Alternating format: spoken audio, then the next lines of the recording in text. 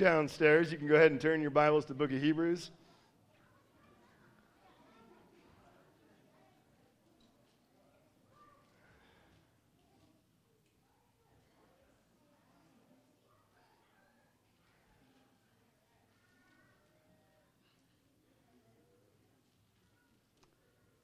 Rose comes up to me and she says, "Hey, I need some help today." "No problem, Rose. What can I do?" She's like, "I just need you to ask me a question." And I knew at that moment I was in trouble. So yeah, she loves Jesus. We're in the book of Hebrews. We're making our way through. One of the things we do here, we preach expositionally. We preach through books of the Bible, verse by verse, so we'd understand the full context of the message. We'd understand why God has given us each book of the Bible and how to rightly apply it. So we're going to be in chapter 5 today. Now, before we dig in, I want to just give two truths. They're going to help us as we dig into God's Word this morning. Number one, the Bible's meant to be read Christocentrically. And so what that means is that the whole Old Testament moves forward and points to the reality of Jesus Christ. One of the things that we have said here in this church, and especially in this sermon series, is that the Bible moves from shadows to reality. In the Old Testament, we have all these shadows that are pointing to the reality of Jesus Christ. Or think of it like this. When you're driving down the highway and you're going to, let's say, some vacation destination, Disneyland, or you pick your destination, there's often billboards along the highway with pictures, giving directions, showing, what the vacation spot looks like. It'll tell you exit numbers. It'll tell you how much further you have to go. Those billboards are for the purpose of directing you towards the destination. They're just pictures of what it's going to look like when you get there. But when you get to the destination, you don't then go back to the billboards and take your pictures there, right? Because you're at the reality. You're at the destination, the place that those billboards were pointing you to. And so that's how the Old Testament operates. It's moving us and it's directing us forward to seeing and understanding the reality of Jesus Christ. And that's important for multiple reasons, but here in the book of Hebrews, the church is wrestling with abandoning their faith and going back to Judaism. The reason, because they've been persecuted, they've been suffered, they've been beaten, and so they're going, man, if we go back to Judaism, we won't experience any of this. Life will be easier. And so the author's saying, wait a minute, you can't go back to the shadows. They've moved us to the reality of Jesus. To abandon Christ would be foolish. And so that's point number one. There's that we need to understand as we're moving into this text. Number two, a high priest is necessary in order to have a relationship with God. And so we're going to be talking about the priesthood today and what it is that Israel had high priests and what it is that Jesus is a high priest. And I realize that when we start talking about this, we don't use the word priest a lot in our language. And in fact, probably about 200 years ago, if we went back there, almost everyone would understand a high priest. Surely, if we went 500 years ago, everyone would. But in today's culture, the idea of priesthood has a little bit been lost, a lot because new religions are kind of being formed, and they're being formed based upon really whatever different cultures are there and based upon likes and dislikes of other religions. And so the idea of priesthood has largely been lost, but it's essential in understanding the gospel and the Bible. And in fact, when we're going through books like Psalm in the Old Testament, we see them regularly crying out and professing their desire to be in the presence of God. Like Psalm 16:11 will say this: "You make known to me the path of life. In your presence there is fullness of joy. At your right hand are pleasures forevermore." Psalm 26, verse 8. "O Lord, I love the habitation of your house and the place where your glory dwells." Psalm 27:4. "The one thing that I ask of the Lord, that will I seek after, that I may dwell in the house of the Lord all the days of my life, to gaze upon the beauty of the Lord and to inquire upon his temple. Psalm 15, verse 1. O Lord, who will sojourn in your tent? Who will dwell on your holy hill? And last one, Psalm 24, 3. Who shall ascend the hill of the Lord? And who shall stand in his holy place? Continually, just the author is saying, I want to be in the presence of God. I just want to be where God is. I want to dwell, I want to live in his presence. But as you go through the Bible, we're faced with the question, how is it that a perfect, holy, righteous God can dwell with sinful, wicked men? The answer is the high priest. And we know the purpose of the Bible is to show how man is able to live in the presence of God, because you start out with Genesis 1 and 2. God creates man. We live with him in a garden. Sin comes. We're separated. But when we go all the way to the end of the Bible, in Revelation chapter 21 and 22, we see once again God has a people who will from this time forever dwell in his presence. So the purpose of creating man in his image is that one day they would forever dwell in his presence, enjoy his blessings. In the Bible, and in between those bookmarks is how that happens. And a key aspect of that, an essential aspect, is the priesthood of Jesus Christ. That he comes as our greater high priest. And so what we're going to see today is that because Jesus is the greater high priest, we can be saved and enjoy God forever. And so what I want to do is just ask you to stand. And we stand at the reading of God's word. We do so just to remind ourselves that God's word comes with this full authority. It's inspired by the Spirit for the purpose of equipping us. So here we go, chapter 5, verses 1 through 10. For every high priest chosen from among men is appointed to act on behalf of men in relation to God, to offer gifts and sacrifices for sins. He can deal gently with the ignorant and wayward, since he himself is beset with weakness.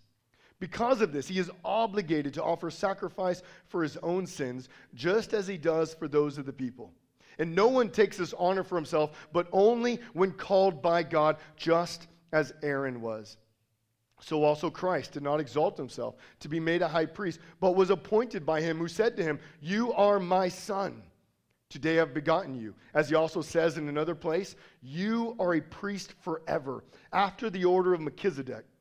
In the days of his flesh, Jesus offered up prayers and supplications with loud cries and tears to him who was able to save him from death, and he was heard because of his reverence. Although he was a son, he learned obedience through what he suffered, and being made perfect, he became the source of eternal salvation to all who obey him, being designated by God a high priest after the order of Melchizedek. Let's pray. Father, I just pray as we look at this text that there is strange things that are mentioned here, things that are just not normal in our everyday language.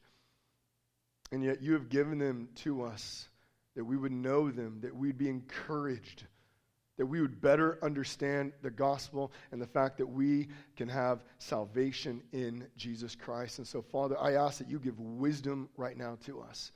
May we be humble in our own spirits, that we would learn, that we would listen, that we would receive the truth that you have given, that we'd be corrected, that we'd be equipped, that we'd be trained in righteousness, that we would see and that we would savor the truth that only in Jesus Christ is there salvation, and there is hope in no other name. So, Lord, be with us this morning. In your name, Jesus, amen. You all may be seated. So before we jump in, let me just say this.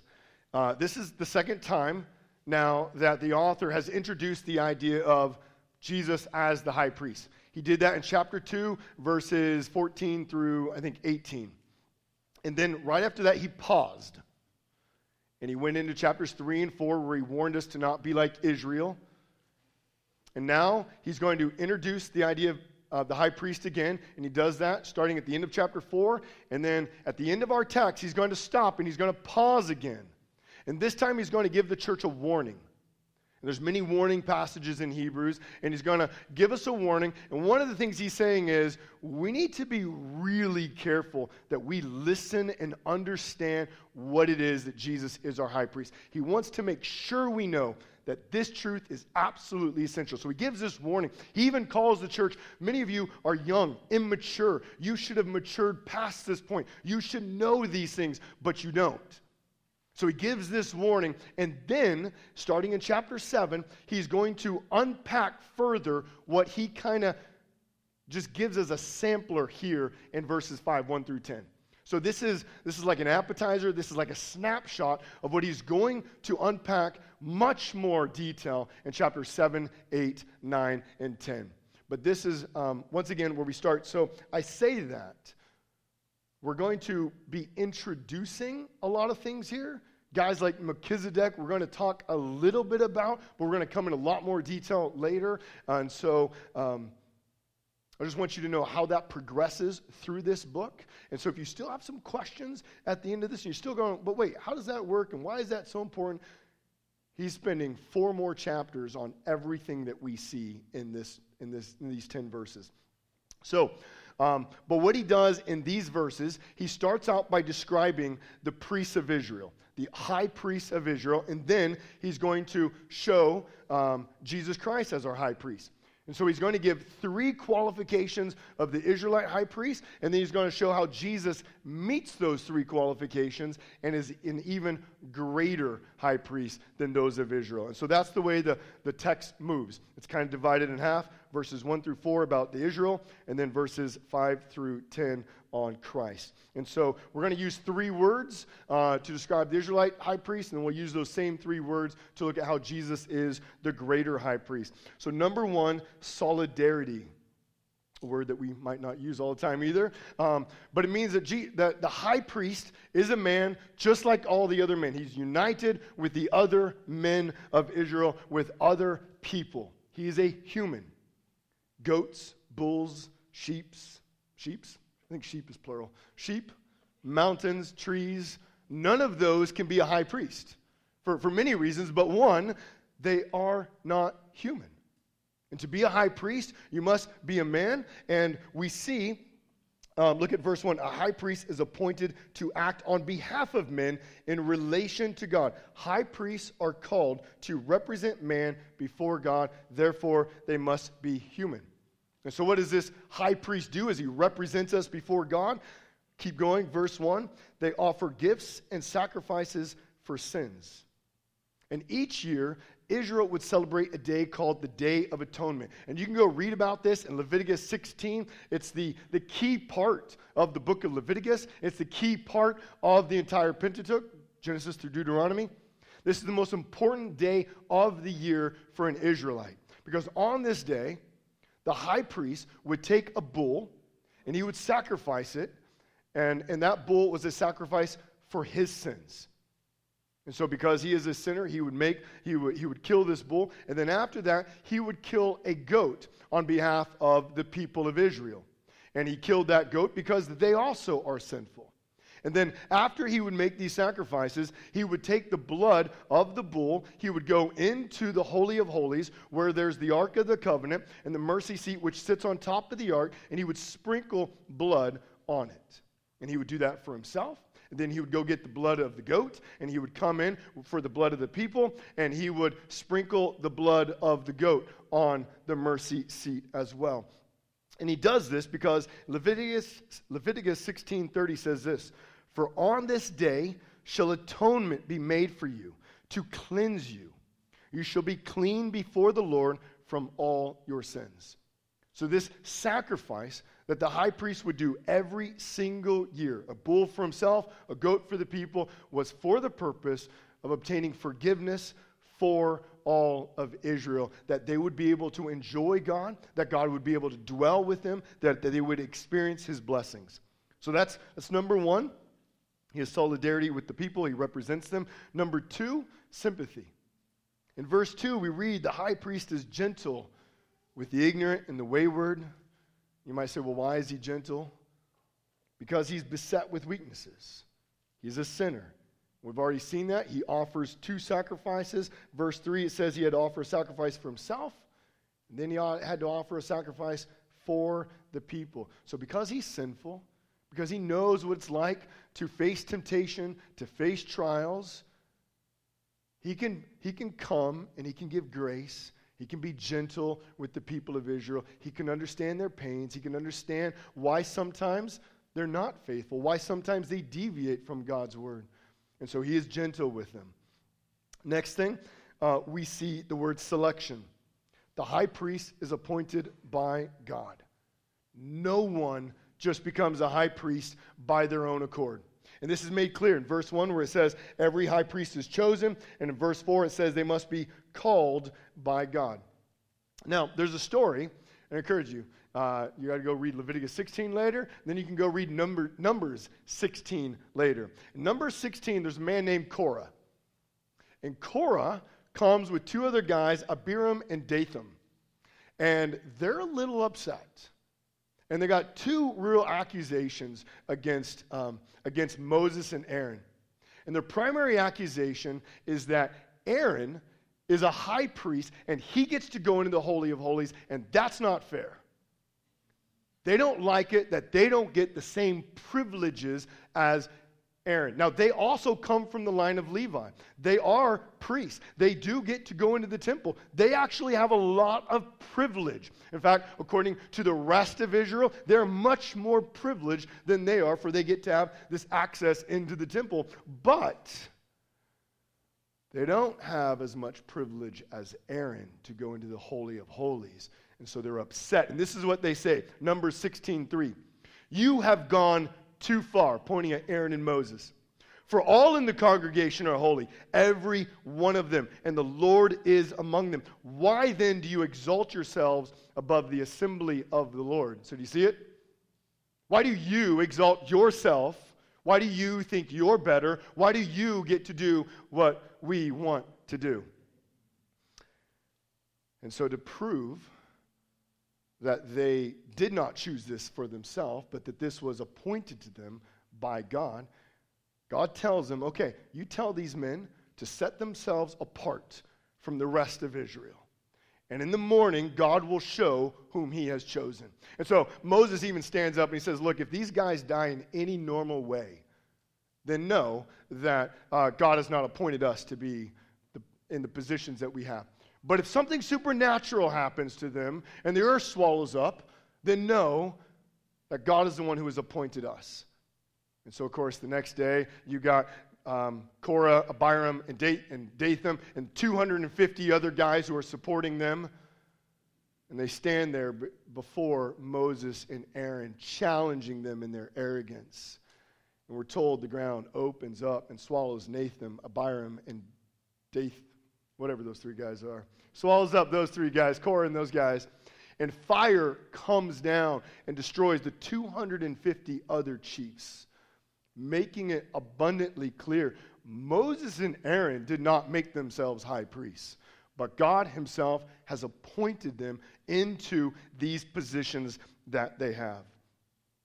And so this is where verses 1 through 4 are taking us. We have a high priest who is a man who is sympathetic with the sins and the people of Israel, and he is appointed by God. Now remember, we read Christocentrically, so we're in the Old Testament, and a question we're always asking ourselves is, how does this move us to Christ? How do we understand this in light of who Jesus Christ is? And so now the author is going to switch gears, and he's going to show how Jesus not only meets these qualifications, but is a far greater high priest. And so we begin with the solidarity. The author has gone through great pains to make sure that you, that I, that we who read, that the church would know Jesus, yes, is the Son of God.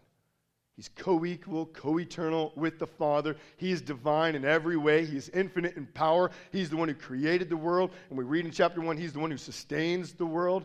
And yet, at the same time, he has made it abundantly clear Jesus is man. And there's a mystery there. He's fully man and he's fully God. There is mystery. We understand that to a degree, but yet there is going to be areas that we just don't understand. How is that possible? But we see in verse 7 where it says, in the days of his flesh.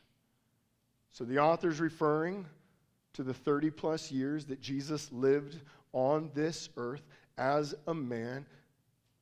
And he wants us to know Jesus is a man like you and I. Hebrews chapter 2 verse 9 says, but we see him who for a little while was made lower than the angels. Jesus, who's infinite, divine, was made a little lower than the angels, was made like you and I. Hebrews 2:14, since therefore the children share in flesh and blood, he himself likewise partook of the same things. Because you and I, flesh, blood, Jesus comes, flesh, blood. Chapter 2, verse 17, he had to be made like his brothers in every respect. So, as human as you are, the Bible wants us to know Jesus is fully human. He's able to be our high priest. He's able to represent us before God. But there is a difference. He is sinless. And he goes to great pains to show that. In fact, the entire New Testament wants us to understand, yes, Jesus is God, he's man, but he's sinless. In fact, we looked at this one last week, chapter 4, verse 15. For we do not have a high priest who is unable to sympathize with our weaknesses, but one who in every respect has been tempted as we are, remember, yet without sin. Everything you go through, he's gone through, yet he didn't sin.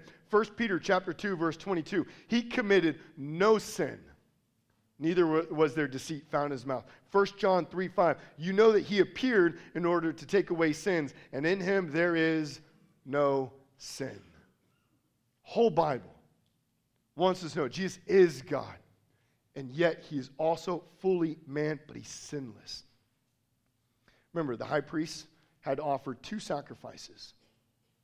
He had to offer a bull for himself, and then he had to offer a goat for the people. Now, a truth that the author is going to unpack much later as we get into 7, 8, 9, and 10 is that Jesus comes and he offers one sacrifice. And he offers one sacrifice one time, not year after year after year after year, but he offers one sacrifice one time. Why? Because he's sinless. Because he is a man, he's able to represent us, and yet he is the greater high priest who offers one perfect sacrifice. And the crazy thing is, he's not only the high priest, but he is the sacrifice also. Who was killed at the cross, 3 days later rising so we could be forgiven of our sins. So that's number one. He's a greater high priest. He's the greater man who has come, who represents us perfectly before God, offers the absolute perfect sacrifice so we could be forgiven. Number two, sympathy. We read the high priests are gentle with those who have sinned because they also wrestle with sin, because they know what it's like to be weak. So obviously we could then ask the question, if Jesus is sinless, does he know our pain? How is he able to be gentle with us? How is he able to understand what it's like to be tempted, what it's like to go through trials? Maybe you've asked those questions. Surely you've heard people who have asked those questions. Can Jesus really understand our suffering? And so there's two ways we can answer that. The long answer is last week's sermon. So I encourage you, just go back, because that's what we unpacked like the entire time last week. Because when you're in chapter 4, verse 15, it says, for we do not have a high priest who is unable to sympathize with our weaknesses, meaning we do have a great high priest who knows your pain, who knows your weaknesses, who knows what it's like to go through trial, temptation, suffering. And it says, but one who in every respect has been tempted as we are. He knows our temptation, and yet without sin. And in fact, in verse 7, in our text, we're given a glimpse of the life of Jesus. Look at what we're told. We're told that in the days of his flesh, Jesus offered up prayers and supplications with loud cries and tears to him who was able to save him from death. Now, what we often do is we would go straight to Friday. Well, surely this is talking about the day that he was arrested and crucified, right? I mean, that's obviously what we're talking about. But that word days is plural. So this verse 7, does not just describe Friday, which surely it does describe, but it describes his life. Meaning throughout his life, He offered up prayers and supplications, loud cries to God, to the one who could save him. His life was characterized by prayer as he endured trials and pains and temptations. Upon beginning his ministry, we see that Jesus was homeless. He never had a place to lay his own head. He never had a place to stay. He was always staying with other people. His family thought he was crazy. If you remember that, they tried to get him from the crowds. His hometown, Nazareth. Do you remember when he goes back there and he reads from the scroll of Isaiah? And do you remember how his hometown, his friends, his buddies, the people who knew him really well, do you remember how they responded?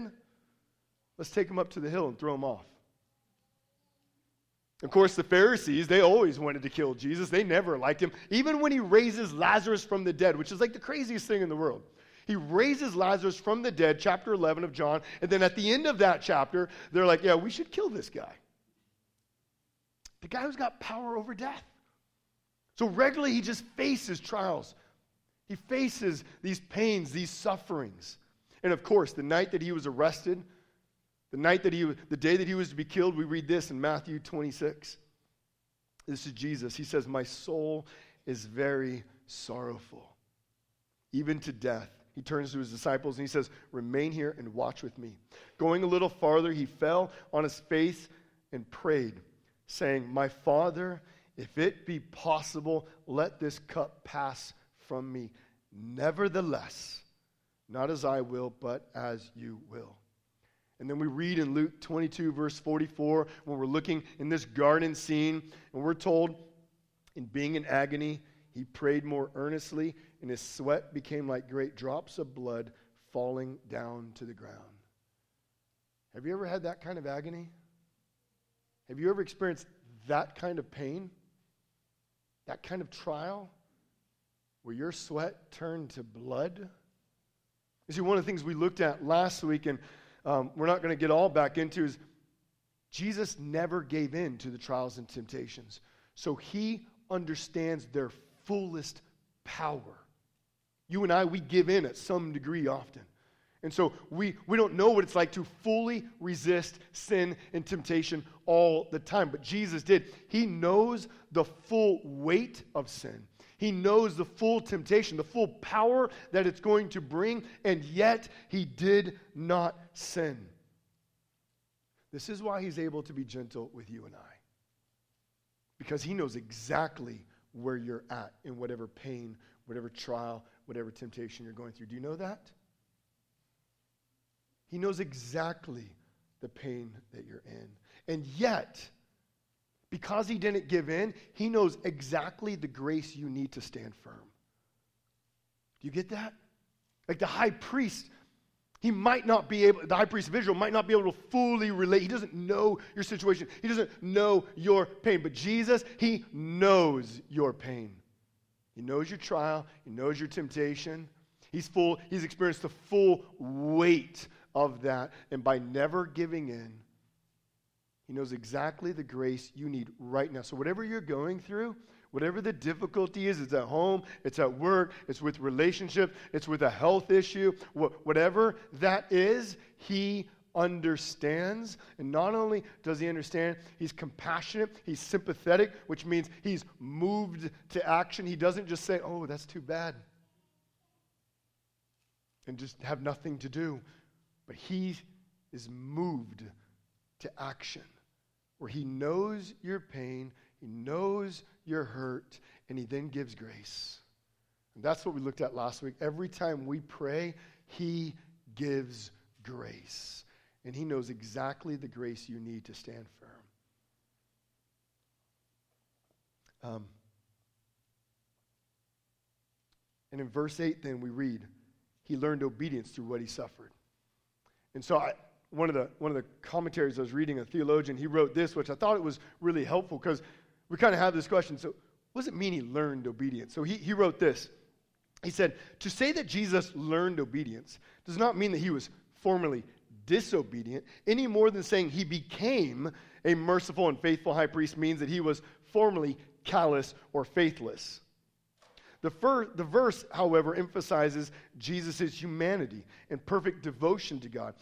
Often when suffering comes our way, we do whatever we can to avoid it or find another path. But Jesus' first aim was not to avoid suffering, but to trust in God and do his will in the midst of suffering. We saw that in that Matthew 26, verse 38 and 39, where he says, "My Father, if it be possible, let this cup pass," right? That's what we want. There's nothing wrong with that. But then he says, "But not my will, but as you will." More than anything, in the pain, in the trial, in the suffering, he says, "I want your will."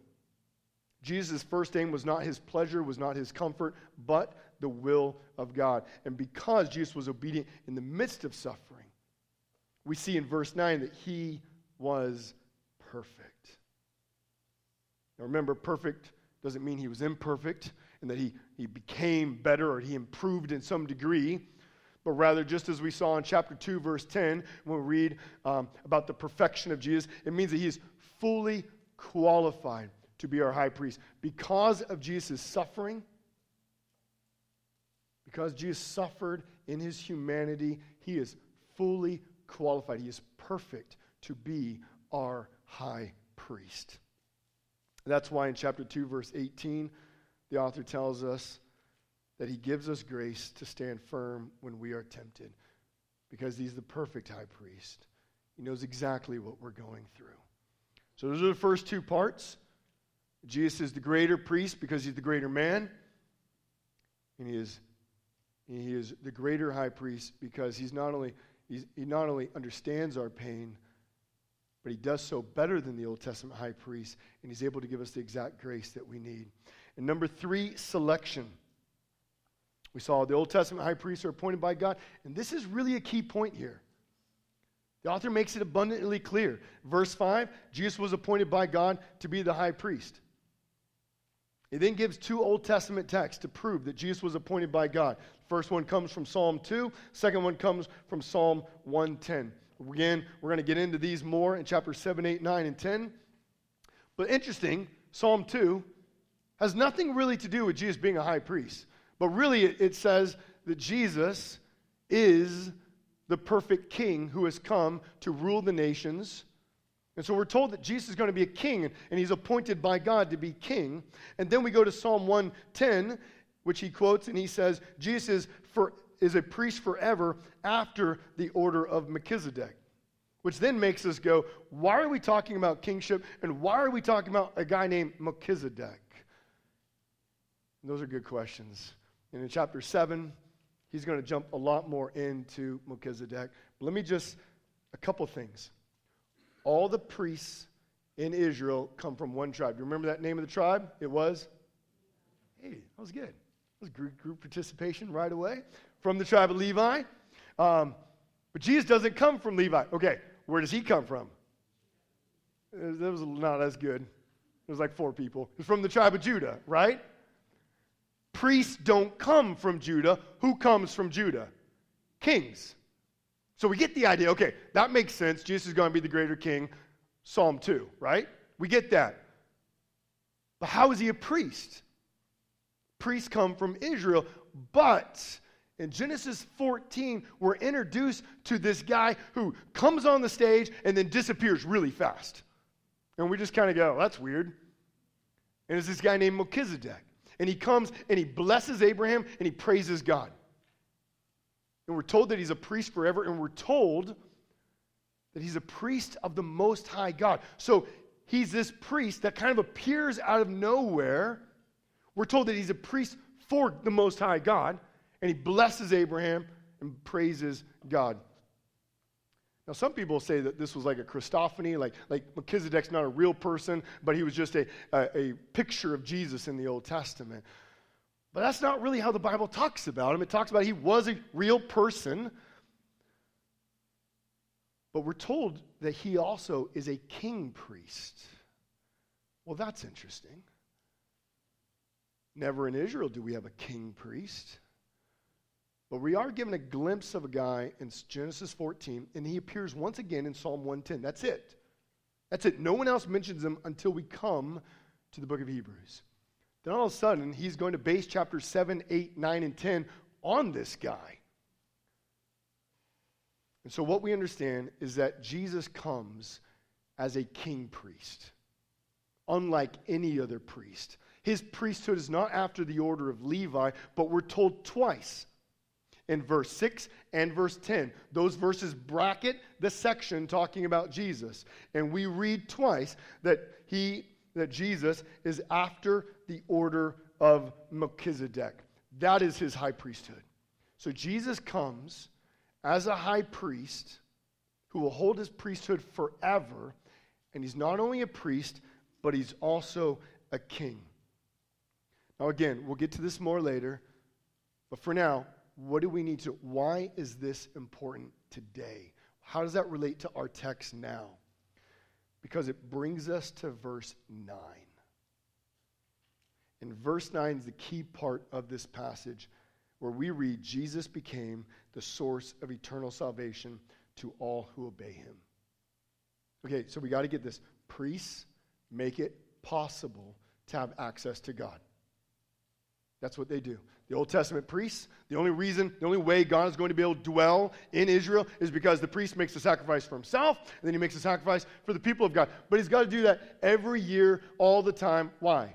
Well, because the sacrifice isn't sufficient. It's not good enough to fully cleanse the people, and he has to do it every year, and we need a lot of priests, right? Because they die.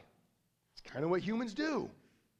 So because they keep dying, we keep needing more priests, and we need these priests to make more sacrifices. And really, we're just kind of going, if we could just have one really good priest who could offer one really good sacrifice, we'd be done with this whole bloody mess. Right? And that's how we move then to the fact that Jesus Christ comes. And he's like the priests of the Old Testament in Israel, but he's greater. He comes from a different order. He's the king priest who offers one sacrifice, one time, himself, so that all who obey him could have what? Eternal salvation. Now, what does that mean? It means at least two things. One, Jesus reigns forever as our king priest. We'll never have another one. His priesthood, his salvation that he offers, the cleansing that he gives is forever. So when you believe in Jesus, what does that mean? You are saved forever. There's assurance there. Because the priesthood will never change, our salvation is assured in him. Now this is an objective truth claim that the Bible is making. Saying that this is true for all people. There's only one high priest. There's only one way to have access to God.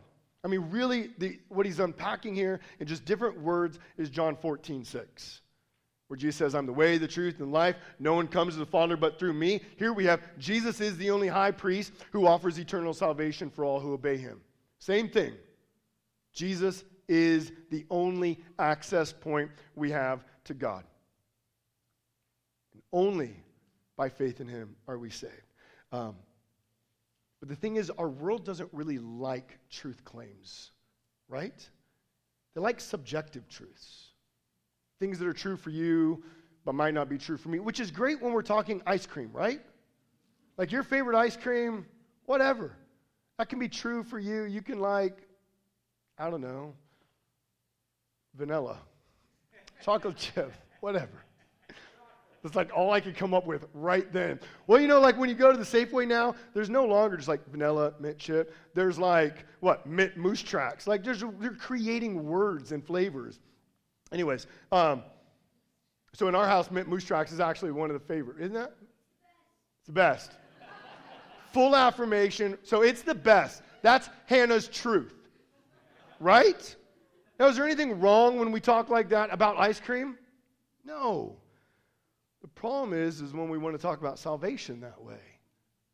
Well, my way of salvation is really great. Well, my way of salvation is really great. But the Bible says there's one priest. And the priest is the only way we can have access to God.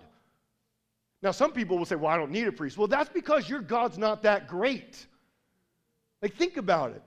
Those who say, well, we don't need a priest. Really? Well, your God's not very holy, is he? Because when we come to the Bible, we have this holy, infinite, powerful God who there's no way we can come into his presence. And yet he's gentle with us, and he loves us, and he sends his son, Jesus, to pay the price for our sins so we could have access to him, so we could enjoy him forever. And so one of the things that we're wrestling with in our culture today is that people want to just kind of make and believe what they want, and we see this in the church in various ways, or people who might just say that they're religious. And there's a word now that's being used a lot in Christian circles, and it's this word used, deconstructionism. Have you heard that? Let me give you a definition of deconstruction. Deconstruction, and I forget the author of this, deconstruction is the process of systematically dissecting and often rejecting the beliefs you grew up with. Sometimes the Christian will deconstruct all the way to atheism. Some remain there, but others experience a reconstruction. But the type of faith they end up embracing almost never resembles the Christianity they formerly knew. So here's the point.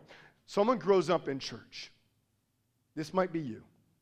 You understand the key tenets of the faith. You understand the Apostles' Creed. You affirm the Apostles' Creed.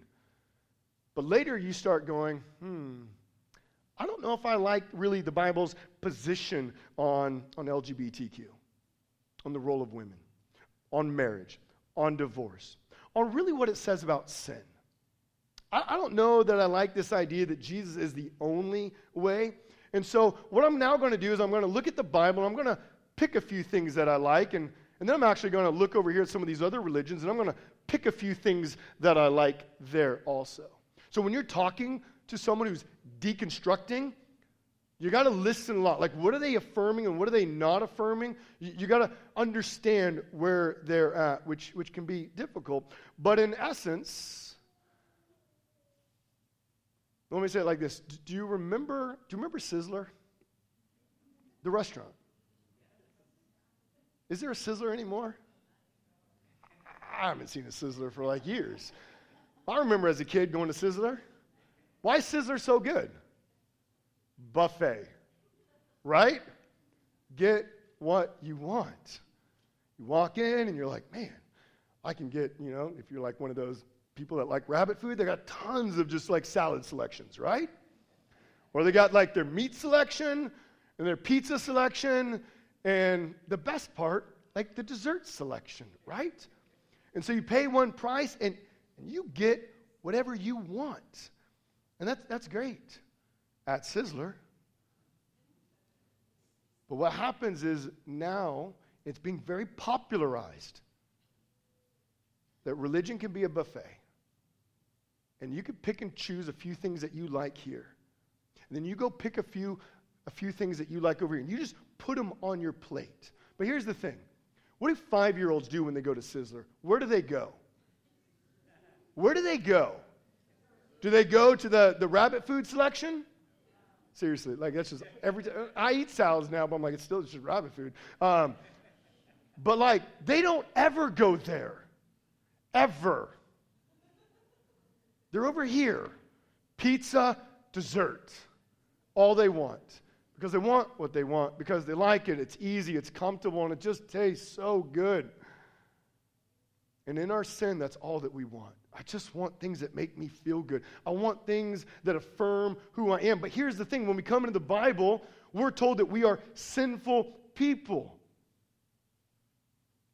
We need a priest who makes the sacrifice so we can be forgiven and have access to God. There's no buffet when it comes to the Bible. And this becomes abundantly clear when we see who receives salvation. Notice how the author says, who gets salvation? Verse 9, all who obey him. Now, he's not saying we earn our salvation. He's not saying if you're good enough, like Rose with the 10 Commandments, I've kept all the commandments, I'm good, right? No.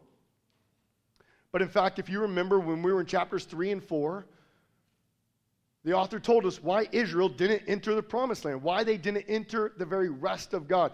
And he said it in two ways. And he did it back to back. Chapter 3, verse 18, the reason they didn't enter was because they were disobedient. Number 2, the reason they didn't enter is because they did not believe. Well, which one? Were they disobedient or they did not believe? Yes. Because our actions, our faith is displayed through our actions. Our faith is displayed through our actions. And those who believe in Jesus obey the words of Jesus. These are the words of Jesus. It's not a buffet that we come and we pick and we say, well, I like this part. I don't like this book. I don't like this idea. I don't like this topic. But rather, we're given Jesus' words, and we're told in Matthew 28, we go make disciples, and what do? We baptize, and we teach them all the words of Jesus. And here, we're told that everyone who receives the salvation from the great high priest does what? They obey him. Why? Because they believe in him. They believe in him. And I just want you to think, everything about this priesthood is all grace. Because how is it we have a priest? Because God appointed us one. Everything about our salvation is by grace. Everything. The reason you're saved, the reason God answers your prayers, the reason he gives you grace when you're hurting, in your trials, in your temptations, the reason why we can have eternal life, all by grace, in God giving us a high priest. And we want to say, no, I think I can come up with a better way. And reject the very grace of God. So I want to close today just with the idea, with the question of, is Jesus your high priest? Do you know that he's your high priest?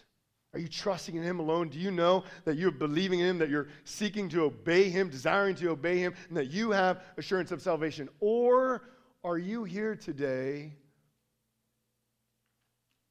and you're kind of wrestling through, I like this, and I like this, but I don't like this. And are you trying to create your own way? Because the Bible's message is just very clear. There's one high priest. And he's made one sacrifice so we could enjoy one salvation and have life everlasting with him. And it's only through Jesus Christ. And so I pray that you know that truth. And if you have questions about that, if you're wrestling with that, I'd love to talk with you. I'd love to pray with you. Our other elders would love to pray with you. I'm sure just people around you would love just to talk with you about that. Walk through where the doubts may be, what you're wrestling with. But I want you to understand that according to the Bible, according to God, there's only one way we come to him, and it's through his great high priest. So let's pray. Our Father, we come to you now, and we praise you that you've given us a high priest. You've given us a high priest who saves us perfectly, who made one sacrifice for one time so that we could enjoy a forever salvation. And I just pray that everyone here would know that truth, would understand that, and if there's any reason why they're not embracing it, I pray that they would talk with others. I pray they would share their concerns, their doubts, their wonderings, that we might pray with them, that we might be able to talk with them. But Lord, we just pray that you would give wisdom, that you would continue to give grace, and that you would help us all better understand that the only reason we are saved is by your grace and the giving of a high priest. Jesus Christ, who's a man, who's gentle, who saves us perfectly, and has been appointed by you. In your name, Jesus, amen.